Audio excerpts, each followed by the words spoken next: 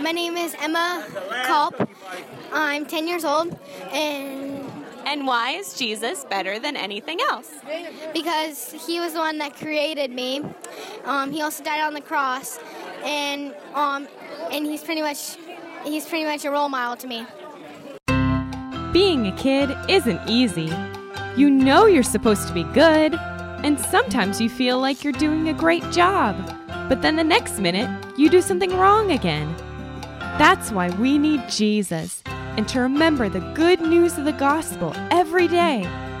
Not just the part about when Jesus came to earth, but God's rescue plan from before he even created the world, and the hope of living with him forever, so that we can see through every story in the Bible why Jesus is better than anything else, and why he wants you to join him.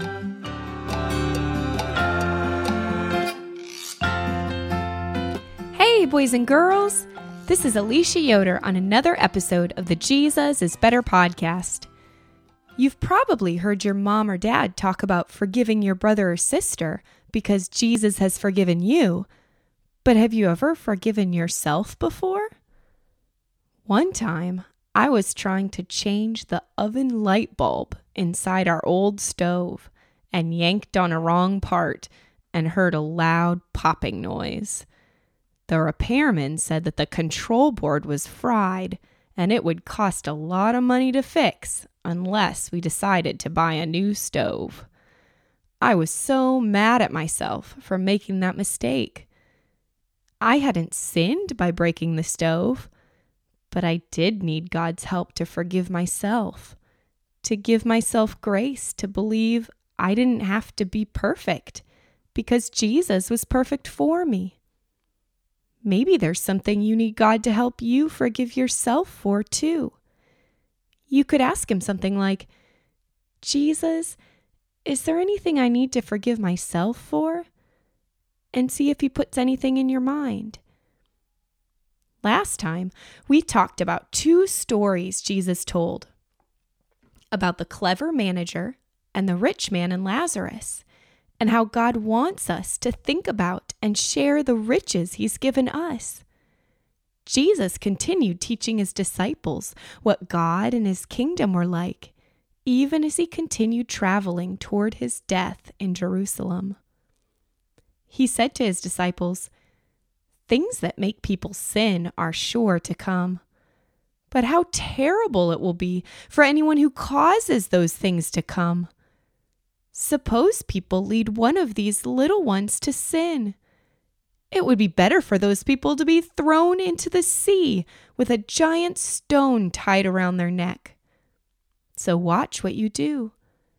If your brother or sister sins against you, tell them they're wrong. Then, if they turn away from their sins, forgive them.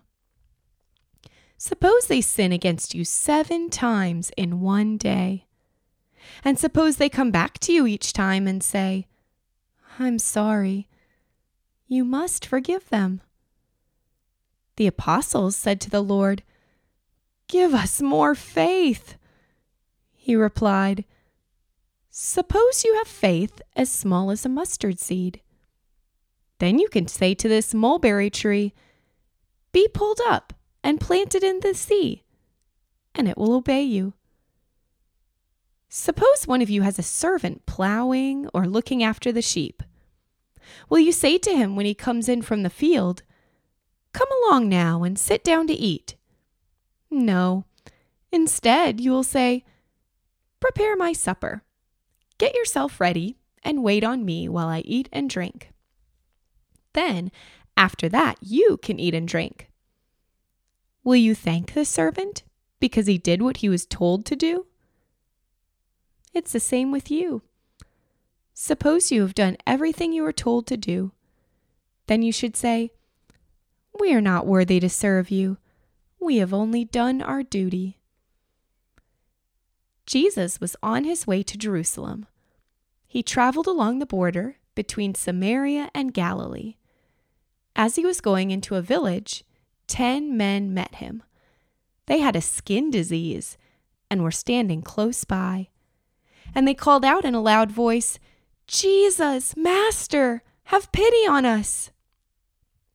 Jesus saw them and said, "Go, show yourselves to the priests." While they were on the way, they were healed. When one of them saw that he was healed, he came back praising God in a loud voice. He threw himself at Jesus' feet and thanked him. The man was a Samaritan. Jesus asked, "Weren't all 10 healed? Where are the other 9? Didn't anyone else return and give praise to God except this outsider?" Then Jesus said to him, "Get up and go. Your faith has healed you." Once, the Pharisees asked Jesus when God's kingdom would come. He replied, "The coming of God's kingdom is not something you can see. People won't say, 'Here it is,' or 'There it is.' That's because God's kingdom is among you." Then Jesus spoke to his disciples. "The time is coming," he said, "when you will long to see one of the days of the Son of Man, but you won't see it. People will tell you, 'There he is,' or 'Here he is.' Don't go running off after them. When the Son of Man comes, he will be like the lightning. It flashes and lights up the sky from one end to the other. But first, the Son of Man must suffer many things. He will not be accepted by the people of today. Remember how it was in the days of Noah. It will be the same when the Son of Man comes. People were eating and drinking, getting married and giving their daughters to be married. They did all those things right up to the day Noah entered the ark. Then the flood came and destroyed them all. It was the same in the days of Lot. People were eating and drinking, buying and selling, planting and building.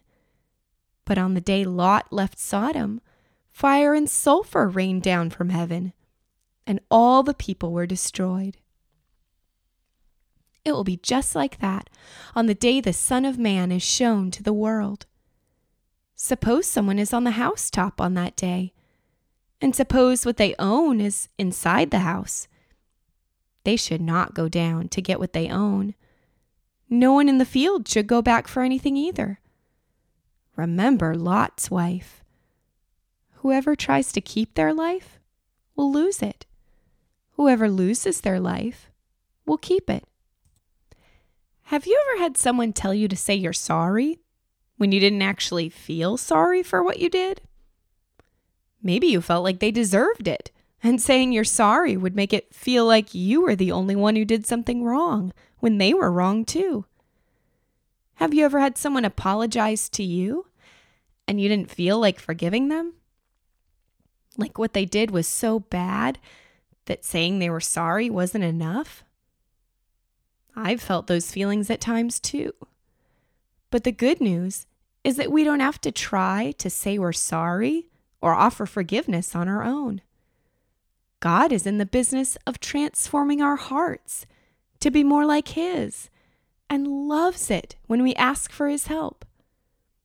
He sees every evil thing that is done in the world and every time someone is mean to you. He will bring punishment just as He'll bring forgiveness to those who ask for it.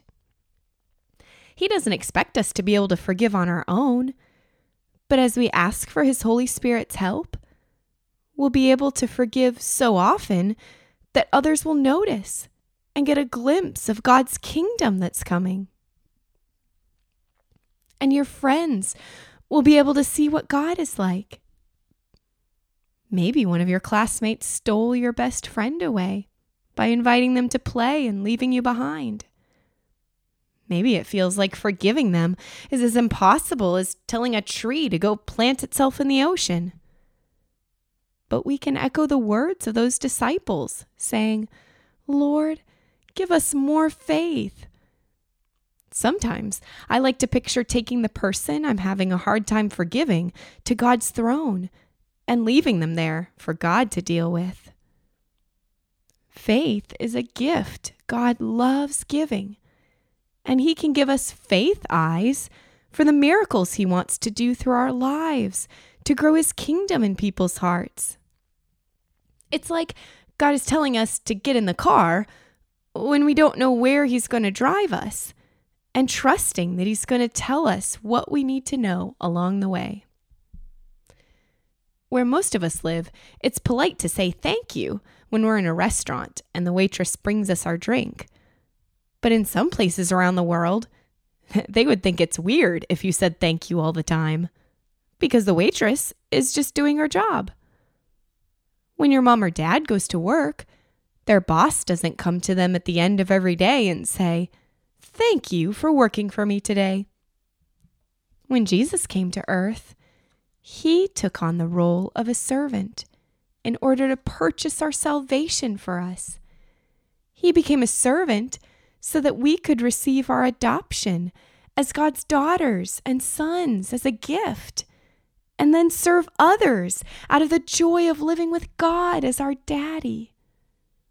Then we won't serve because we have to, but because we're so glad to be in His family and believe that where He's put us is best.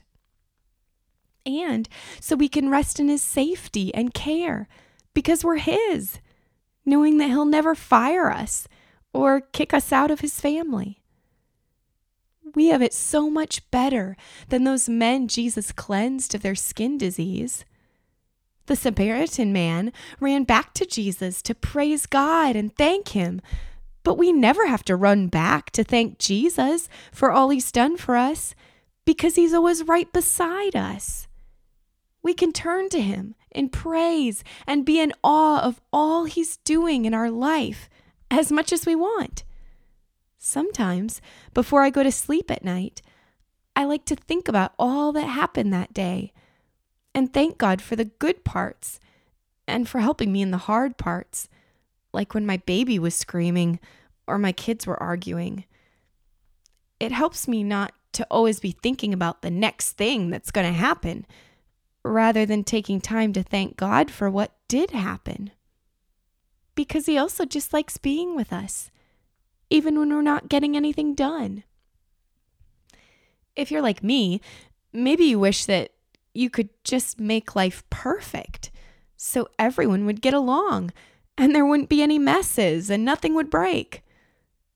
But God wants to give us sure hope of a perfect eternity with Him, and also see the beauty that He sees in the mess of this broken world. Your little sister's toys scattered on the floor and the mess she makes with her food isn't wrong. It just means she's learning. God is also using our learning to grow His kingdom inside of us too. Our hearts can't be checked off a list, which is what the Pharisees wanted to do by telling people what they should and shouldn't do. When we take the time to be still with God, He helps us to rest from always trying to do better so that He can be the one doing the work in our lives and in the lives of those we love. And He helps us to believe that His kingdom is coming and that He's going to show us our part in it. It's actually a good thing not to feel like we've got everything figured out, so that we can just ask God to help us obey Him today. And when Jesus returns, it will be like a flash of lightning bursting from the sky. Until that happens, people will continue to ignore the fact that Jesus is coming, just as the people in Noah's time ignored his boat building, and the people in Lot's time kept doing whatever they felt like. Lot's wife looked back while they were escaping the fire from heaven and turned into a pillar of salt because part of her wanted to stay in the bad things people were doing. Even when it feels like people just keep getting worse and worse, we can keep living in God's hope that He'll bring faith to welcome more sons and daughters into His family, all the way until He sends Jesus like a flash of lightning. And that we get to be a part of sharing His love with others for as long as he patiently waits. One of Jesus' disciples, named Peter, wrote these words after Jesus had gone back into heaven the first time. Dear friends, here is one thing you must not forget. With the Lord, a day is like 1,000 years, and 1,000 years are like a day. The Lord is not slow to keep his promise. He is not slow in the way some people understand it. Instead, he's patient with you. He doesn't want anyone to be destroyed. Instead, he wants all people to turn away from their sins. God wants to keep showing us what to leave behind as we follow him, believing that he's going to lead us each day until our eternal celebration with him finally comes. Let's pray. Jesus, thank you for coming to earth to purchase our salvation and for promising to come again to welcome us into your perfect new home. Would you give us heart eyes that look forward to that while also being thankful for all you're doing in our lives now and in the lives of those we love?